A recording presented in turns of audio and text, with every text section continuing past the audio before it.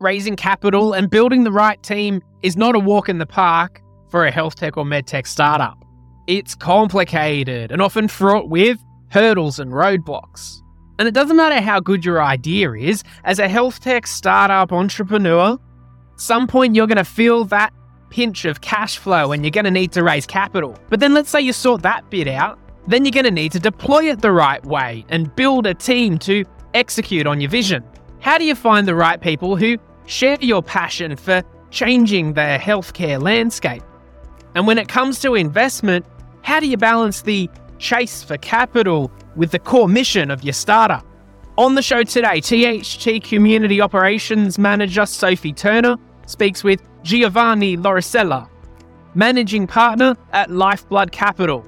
He's traveled more than 40 countries and assisted over 500 startups, and he's been instrumental in raising over $300 million in capital and $4 billion in acquisitions. In this episode, we talk about why raising capital is a relationship building game and why it can't be automated or processed out, the hidden cost of making a bad hire and why it's sometimes more expensive than not hiring at all. And we hear Giovanni's key strategies for talent acquisition that have led to more than 2,000 hires across health tech and medtech startups. Collaboration starts with the conversation team health tech. Let's make it happen.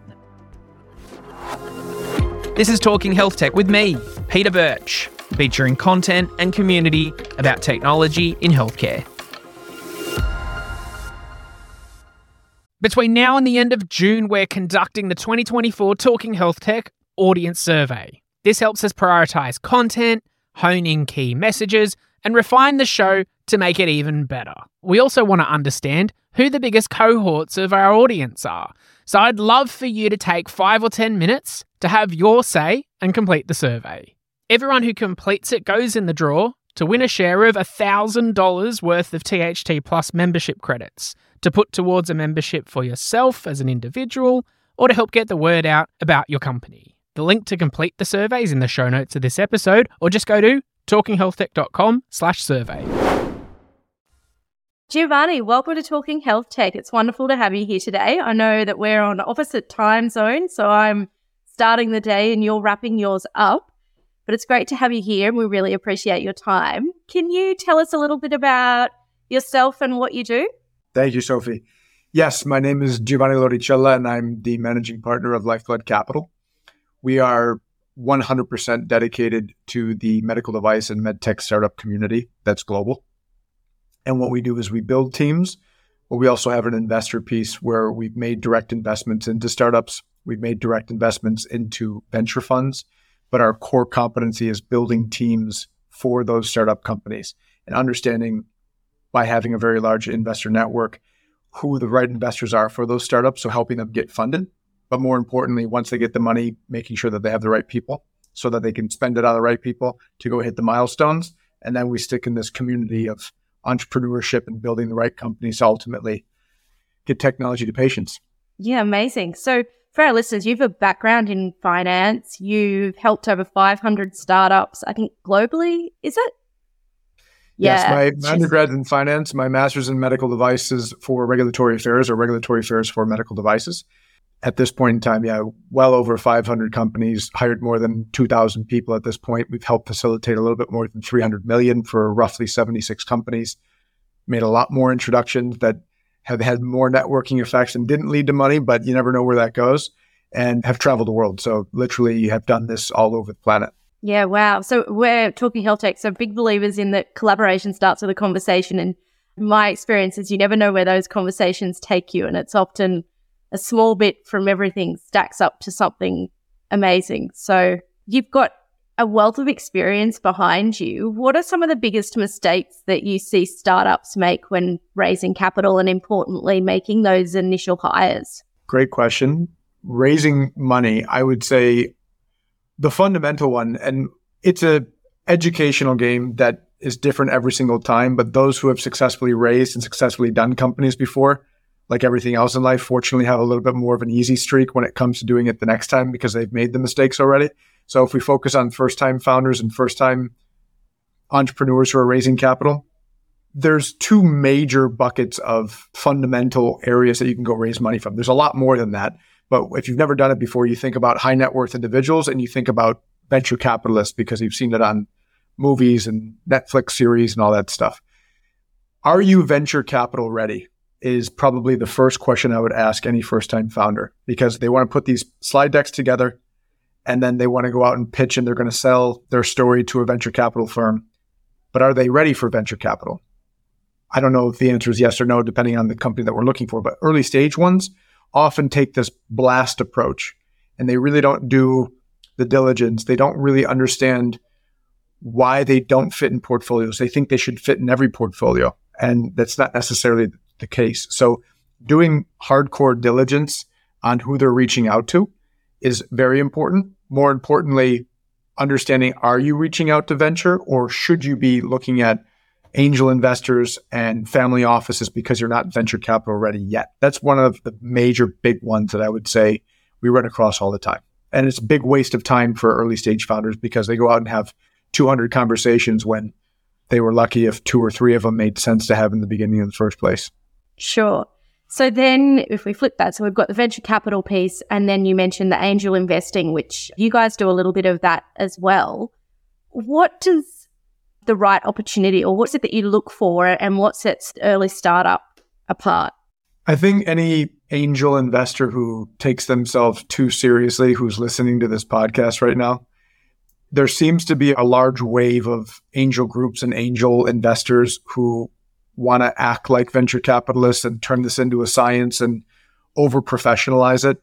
When you're making angel investments in early stage companies, and I'm talking about MedTech, there is this iteration effect that's going to take place that when you're getting involved into a seed round of financing, by the time that technology actually makes it through development and a notified body or a regulatory body clearance or approval and then gets commercialized, like at that moment in time, the product that you initially invested in or the idea or the technology that you thought you invested in at the seed stage, it's literally changed 10 times before it got cleared by a regulatory body.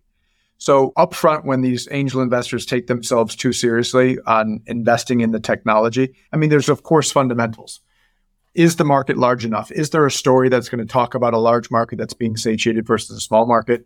But a lot of the time, like for me, you're investing in the human being. You're investing in the founders. You're investing in the entrepreneur. Do you believe that you're giving your money to the right person that will do the best job to build a company that happens to be having a technology in it, that you believe in that person to give them a fair shot to go build a company and raise external money and continuously be able to keep that development going to hopefully success? That's really the fundamentals. And the companies that we've invested in, we've built really strong relationships with the entrepreneurs. Let's call them friends. And they've really told a really great story, but it's beyond the story of their technology. It's who are they at their point in life right now? What are they willing to give up to make sure that this company is successful? Do they have 1 foot in, 1 foot out? Meaning, like, hypothetically, are they a practicing physician by day and a wannabe entrepreneur by night and the weekends? That if you give them a check of $10,000, $50,000, $100,000, the moment that things crash or get hard, that 1 foot of entrepreneurship goes back into the other foot next to the other foot back in their day job. And they're like, oh, sorry about your $100,000. And they always have the safety net. So you have to understand the person, and you have to understand it's a person with an idea that is developing very quickly. But to say that you're investing in a technology in seed stage so early on, I don't believe in that. There's a lot of fundamentals that you have to get past. Do you like the technology? Do you like the story? Is there a big enough market? Fine. But once you get past that, it's about the entrepreneur that you're investing in, because the story in the company is going to change too many times before it actually becomes a company that's generating revenue. Sure. So really investing in that person and who they are. What are some of those standout qualities that you look for in the type of person? I've asked this question a bunch of times too, and the answer, it sounds so soft and cliche, but it really is true. Like when you are having those cocktail conversations or at a conference and you're really sitting down and you're talking to the person, it is the passion that this person feels. What are they giving up? I'll give you a great example. There is one entrepreneur who, fortunately, his wife is the breadwinner of the family right now, and she's incredibly supportive of her husband's dream. And they have a pact between each other that he's literally not going to take any salary, any money for the first 2 years of doing this. And in that, he's going to be developing, he's going to be finding co-founders, he's going to be raising capital to be able to de-risk as much as he possibly can for this technology so that they can go out and raise when they're venture backable. And then they have something real. And then all of a sudden he'll start taking a salary and then life should be somewhat normal.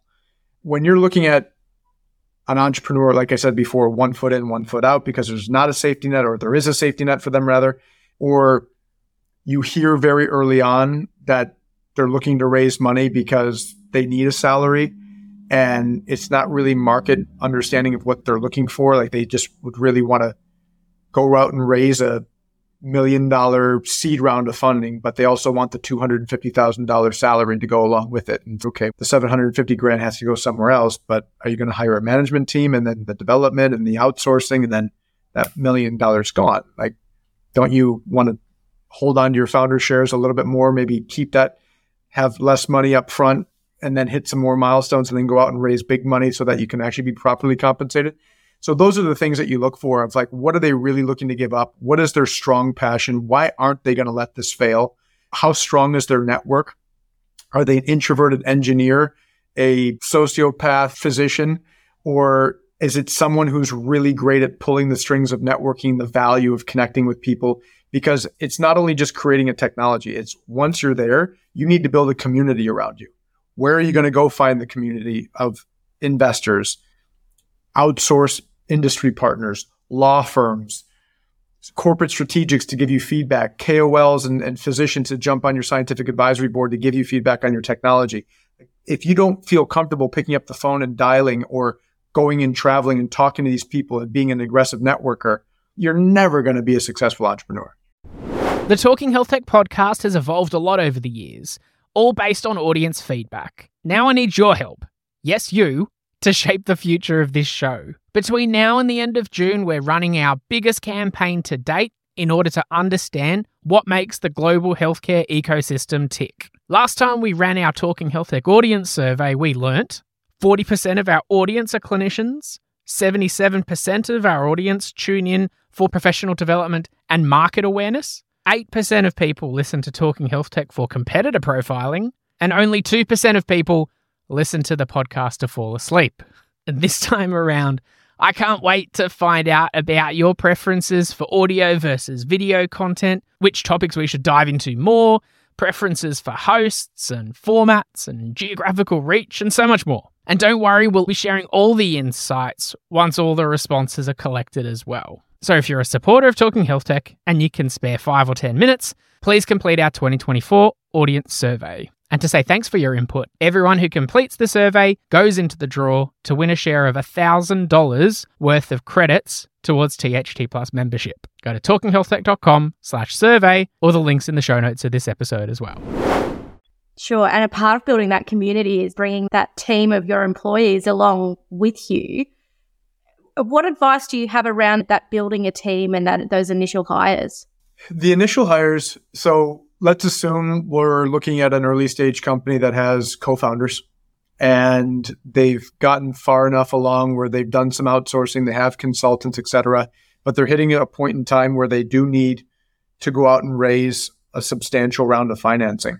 The investors are going to look at them and say, okay, you want me to write a check for $4 million and be part of a syndicate for your $10 million Series A, but then there's only the two of you. So if you ultimately have $10 million now lopped in your bank account, do you have a hiring plan? Is it just the two of you going to execute on $10 million? Do you have a plan for spending that money between? The answer should be no. We're not going to be just the two of us spending $10 million. The answer should be no. We're going to go expand and we're going to have a proper CTO, Chief Technology Officer. We're going to have to hire a quality manager to put in the quality management system.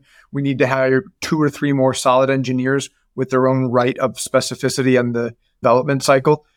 And you need to explain, like, do you understand fair market rates for going out and buying those people? How are you justifying raising the $10 million for Series A? Where's that money going? Because the investors want you to hit milestones. That's what they're giving you money for. They want you to develop so that you're constantly de-risking. I can't say if it's original. I don't know. I thought I made it up. I haven't heard anyone else say it, and I've been saying it for a few years. So it's something that I call the MedTech startup equation. Once you have your co-founders and you hit that point of inflection where you literally have to go out and raise external capital, the equation goes money plus people equals milestone, or capital plus team equals milestone, right? So you raise the money, you take that money, you go spend it on additional human resources to bring onto your team so that you can advance and develop more to hit that milestone. What happens when you hit the milestone? You're hitting the promises that you told the original investors that gave you that money. But then the cycle repeats. So it's money, people, milestone, go out and raise more. Money, people, milestone. And then you're constantly expanding until, unfortunately, failure, which we hope doesn't happen, or an exit. Is that full-blown commercialization going into an IPO? Is that being acquired by Abbott, Medtronic, Boston Scientific, Edwards? Who knows? You need to be able to spend the money appropriately on building a team, but those people have to have the foresight as to what does it really mean to build a team? And then what are the key hires initially on the management team that need to be in place to gain the respect as well as the attention and also the credibility for this management team by the investors who are willing to give you the money? You need to be able to properly put that together. So money, team, milestones is a big takeaway, and I will definitely credit you as the godfather of that equation. Well, in a few weeks from now, I'm hosting a panel, and it would be the second one that I've titled it. I'm doing it at the MedTech conference by AdvaMed in Anaheim, California, and the panel is called the MedTech Startup Equation, and it's literally talking about the community that needs to happen to follow that equation of money, people equals milestone. And it's true. It's the bare bone fundamentals. Fantastic. So then what trends are you currently seeing in the medtech space that's influencing that equation? The trends in medtech that I'm seeing are, fortunately, we are finally coming out of a treacherous winter. There was this 7 or 8 months that I would probably say that I hope I never have to relive. I'm 15 years into the industry. I haven't seen anything that dire before. I've heard of you have your bad quarter, you have a bad month, quiet this. But for the most part, it's either steady or then it's the Gatsby party that happened in 2021 where it sounds fun to talk about. I actually hope it doesn't happen again because it was way too unsustainable. I mean, money was just getting tossed around like monopoly money. Way drove valuations through the roof. I think the industry is paying for it now. We saw investors jump in to get into healthcare that have never been into healthcare before because, now all of a sudden COVID made everyone very hyper aware of health. And then they realize how hard it is to actually invest in healthcare and the hurdles and the regulatory hurdles and the timelines. And you don't make money as quickly or as easily as you do in high tech or those types of SaaS models. So we saw a lot of investors jump in and a lot of jump out. And now the industry had paid for it. Valuations came down. Money got super quiet, super tight. And at least what I'm personally seeing is there was something that happened in the water right around the very back end of April going into May of this year. Money started loosening up. And when I say it was stale, stagnant, and frozen for the previous 6 months, whatever happened after summer of 2022, that dovetail into about a year ago from now into Q4 2022, awful. And starting off the year, I think a lot of people had optimism after coming off of a bad quarter, and they were hopeful that it was going to start, and it didn't. And it really persisted going into the back end of Q2 of this year, 2023. And fortunately, it's thawing out. Now we're seeing press releases again, which we didn't see for a while, of startups raising and closing their rounds of funding, venture capital funds being closed. We almost literally didn't see. I thought press release companies went out of business between September of 2022 and April of 2023. I didn't know who was announcing anything anymore. Back in 2021, you couldn't go on LinkedIn or go on the news feeds without hearing about a startup company raising way too much money or funds being closed. So we're in a healthier spot right now. That's the trend that I'm seeing. I'm very fortunate for it. We're 5 months in, so it's September, May, April, May, June, July, August, September now. I'm hoping that it continues. And I think the start of this year was rough. We're into a healthier back half of this year. And I'm really hoping for a just consistent, healthy 2024, where we had our highs in 2021, the shoe came off in 2022. And it would just be nice to just have a little bit of healthy recorrection and just stability of incremental growth, which I'm keeping my fingers crossed for. Yeah, I'm sure there's a lot of med tech companies here in Australia crossing their fingers for that as well. For the Australian sector in med tech, is there any advice you have for them wanting to move in and crack that US market? Cracked the US markets. I've been very fortunate to interact with numerous Australian startups before. I hosted my own podcast called MedTech Money that we did 127 episodes. We just wrapped it up in June of 2023. It was exactly a 2-year project. We covered a few episodes out of Australia. Shout out to Peter Vrain, CEO of Nutromics out of Melbourne. And he gave really, really great insight into the Australian market. He's currently commercializing here in the United States now. The challenge with Australia, and I'm speaking, I have been to Australia. You and I were just talking about that offline not too long ago. And I have a lot of friends there and I've done business there and I interact with startups on a fairly regular basis there, but I'm speaking based off of all what's been told to me and what I've experienced through my own journey. It just goes without saying. It's a smaller population. There's not that much venture capital money ready. And the amount that's dedicated to health, there's funds that do industry agnostic or multi-industry investing.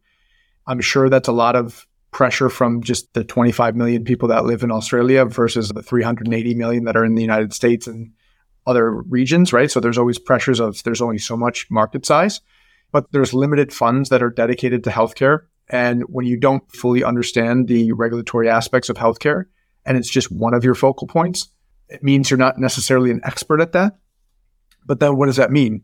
There's wonderful, amazing technologies that are created in Australia, like super kudos for a country of 25 million people and the amount of innovation that comes out of there and the universities that you guys have. I mean, it's world class. How do you bridge that 45-degree angle northwest up to the United States and get that venture money, or the other way around the world and go to the Middle East or Europe and get that venture money? You have to, this is what I've been told, and it seems obvious based on how the world is mapped out. No pun intended. You have to leave the island eventually, and you have to go and seek capital and build teams in commercial markets elsewhere. Like, to say that you're going to build a unicorn from white sheet of paper, develop it, commercialize it, and turn it into $1 billion company as a medical device company and clinically test it all in Australia, very challenging, which means what is that? / impossible. So what does that mean? It forces you as an Australian to look outside. I would strongly recommend cultivating relationships as early on as you can in your development as an Australian company, like telling your story, reaching out, building relationships with venture capitalists, corporate strategics in the United States, Europe, China, Singapore.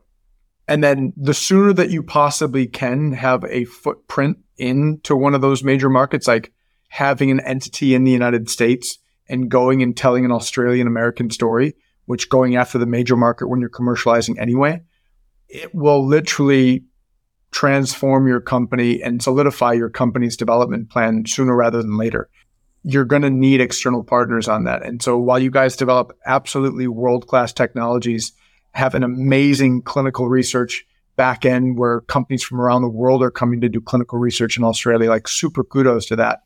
But what I would say is de-risk as much as you possibly can while you're in Australia, but then seek US venture capital as quickly as possible. And the appetite's there. And also the branding is there of Australia being a first-class, world-class company or country of innovation. I know plenty of investors who make Australian investments. So the sovereign relationships are there. Fantastic. Some great takeaways there. You're coming up to speak at Malta at MedTech World, which is in mid-October. It is. Yeah. Yep. So you're a key partner and a speaker. What are you going to be talking about at MedTech World? So I'm actually running the conference, and fortunately I've had the ability to build it with Dylan Attard. So he's my amazing co-host and friend who's currently, as we speak right now, in Malta. He's Maltese. I'm actually heading out to Malta next week to do a walkthrough and tie up all the loose ends and make sure that everything's ready and prepared for our big debut. That's going to happen on October 18th, 19th, and 20th. And it is a pure investor and entrepreneur conference. So for all those listening who have gone through the gamut of various styles of conferences, this is not a physician-focused conference where you're going to chase physicians and show off technologies and it's solely cardiovascular. This is a MedTech industry conference. It is business to business. It is a bunch of entrepreneurs and a bunch of investors, all of various sorts coming from all over the world. While the purpose is, of course, having startups wanting to meet great investors in person, and who knows what comes of that. And hopefully we all hope that someone gets invested in. we have a really unique situation where we have this very, very, very, very, very tiny island in the middle of the Mediterranean, super beautiful. So who wouldn't want to have that human magnetism of going to spend some fun time in a fun place? So that we're pulling that off. The logistics and the fact that everyone speaks English and English is a national language, I mean, it just makes the business culture of it very easy. So it's a wonderful place to actually host a conference. But we're not going for shooting for the moon. Like, we have no ambition to have a 40,000 person conference. We don't want to grow every single year. It's about densification of making this a very valuable conference for those in MedTech. What does that mean? It's entrepreneurs, it's investors, and it's the corporate strategics who are buying them. That's the perfect trifecta, right? So while we're in our first year of really pulling this hardcore MedTech entrepreneur and investor year conference together this year, it's going to be augmented, optimized, and improved every single year. And this is going to be a conference that's going to be on the circuit. It's going to be dependable. We're going to knock it out of the park this year. I think we're probably, fingers crossed, hoping for the who's who of about 200 to 250 people who are attending. And Wednesday, the 18th of October, we're hosting an only CEO event, or a CEO only event. We actually launched that program this year in Ireland, starting and kicking off MedTech Strategist Innovation Summit in Dublin. We ended up having 74 medical device CEOs in a room, and there was no one to impress. There was no investors. There was no corporate strategics who was thinking about buying them. There was no industry partners. There was me with a microphone. That was about it. And I was trying to stay as invisible as possible. But 74 medical device CEOs who all live at the helm of their companies, very lonely positions. It's very challenging and lonely at the top. And it was a room of like-minded people who could be there to support and help each other. And it was wildly successful. We're doing that again in Malta. We're doing that on Wednesday, the 18th. The 19th and 20th are the days for panels. And we're going to be finalizing it with a 10 MedTech startup pitch competition. I really wanted to focus and hyper-densify this one, where I've gone to pitch competitions where some people are raising $10 million, other people are raising $500,000, and the judges are a bunch of service providers. Nothing overly wrong with that. At the end of the day, it's people judging people, and there's supposed to be a winner, and someone wins a prize, and it's all good. But how do we really squeeze the juice and the value out of that? So what we really wanted to do is have it make as much sense as possible. We're having 10 startup companies. All of them are VC ready. So there are no teeny boppers raising seed rounds or anything like that. Nothing wrong with that. It's just we're looking for companies who are further along. And all of the judge panels are only venture capitalists. So imagine you have only VCs staring at venture capital ready companies that are pitching. And it is a tangible event of possibility. And so we're going to end with that on the Friday. It goes into a gala and award ceremony, a little bit of flashiness and having some fun, just making sure that everyone feels like they're having an entertained, good time on the island. And then people either stay for the weekend with their spouses and having fun touring a 500,000 person island that you can go end to end in an Uber in 35 minutes and really make sure that when you leave the island, you're like, yeah, I've been to MedTech, or I've been to Malta. I've been to Sydney and Melbourne, like I told you, in Australia, but Australia is the size of the United States. It's like going to New York and saying you've been to the United States. You've physically been there, but have you seen? You haven't. You can go to Malta and be like, yeah, I've done it all. And it'll be fun. So it's going to be a great time. And the panels themselves, it's all about alternative capital. We have healthcare systems that are going to be talking about what does it mean to raise capital from actual hospital healthcare systems and what the value that they bring there. We have a serial entrepreneur panel that literally talks about why these guys and gals who have literally created and sold multiple companies and proverbially sold a company on a Friday and are sick enough in the head to go start drawing on a napkin on Monday morning, the next morning. And you're like, when are you going to go drink Mai Tais on the beach? Like, you just made tens of millions of dollars. You really want to go back to work on Monday?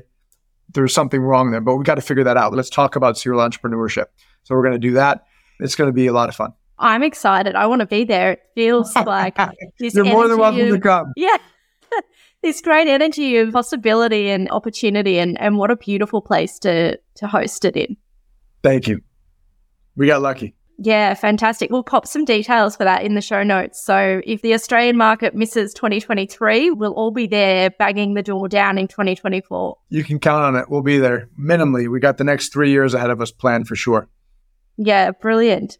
Now, to wrap out today, what do you hope for the next 5 years in MedTech? I hope that we get our arms around these buzzwords that are flying around that have kept us all entertained for a while, but still haven't really had wildish outcomes of success. What is digital health? And is it really mainstream? And what are the outcomes and who's going to pay for it? Or is it really a consumer product? AI. We've been talking about it for years at this point, and everyone wants to put it on their slide deck and .ai, and it's all great. But we've seen a lot of dead bodies in terms of companies with AIs. We've seen a lot of companies straggle along. And I'm sure there's someone going to crack the code and it's going to be mainstream and it's really going to work. And people listening into this might think I'm crazy because they could probably point to minimally 10 examples of where AI is flourishing.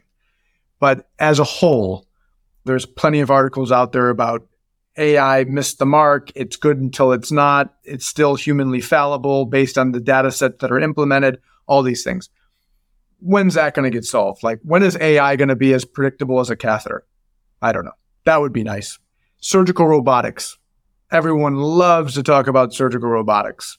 But yet, when you start peeling back the onion, and I don't know if the statistic has moved or not, but have surgical robotics become truly mainstream in hospitals? No. Have surgical robotic surgeries become the majority of percentage of surgeries conducted? No.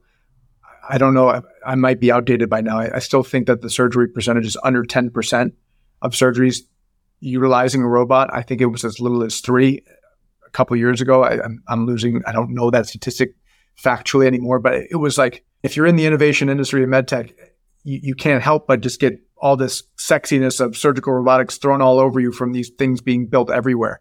And then all of a sudden you talk to a real physician and you find out that still not many surgeons are doing surgical robotics. Is it really a thing? I don't know. Is there going to be a day where every surgery is performed with robotics? Maybe. It's not happening right now. It's still a lot less than we think, but it's super sexy to talk about in terms of innovation.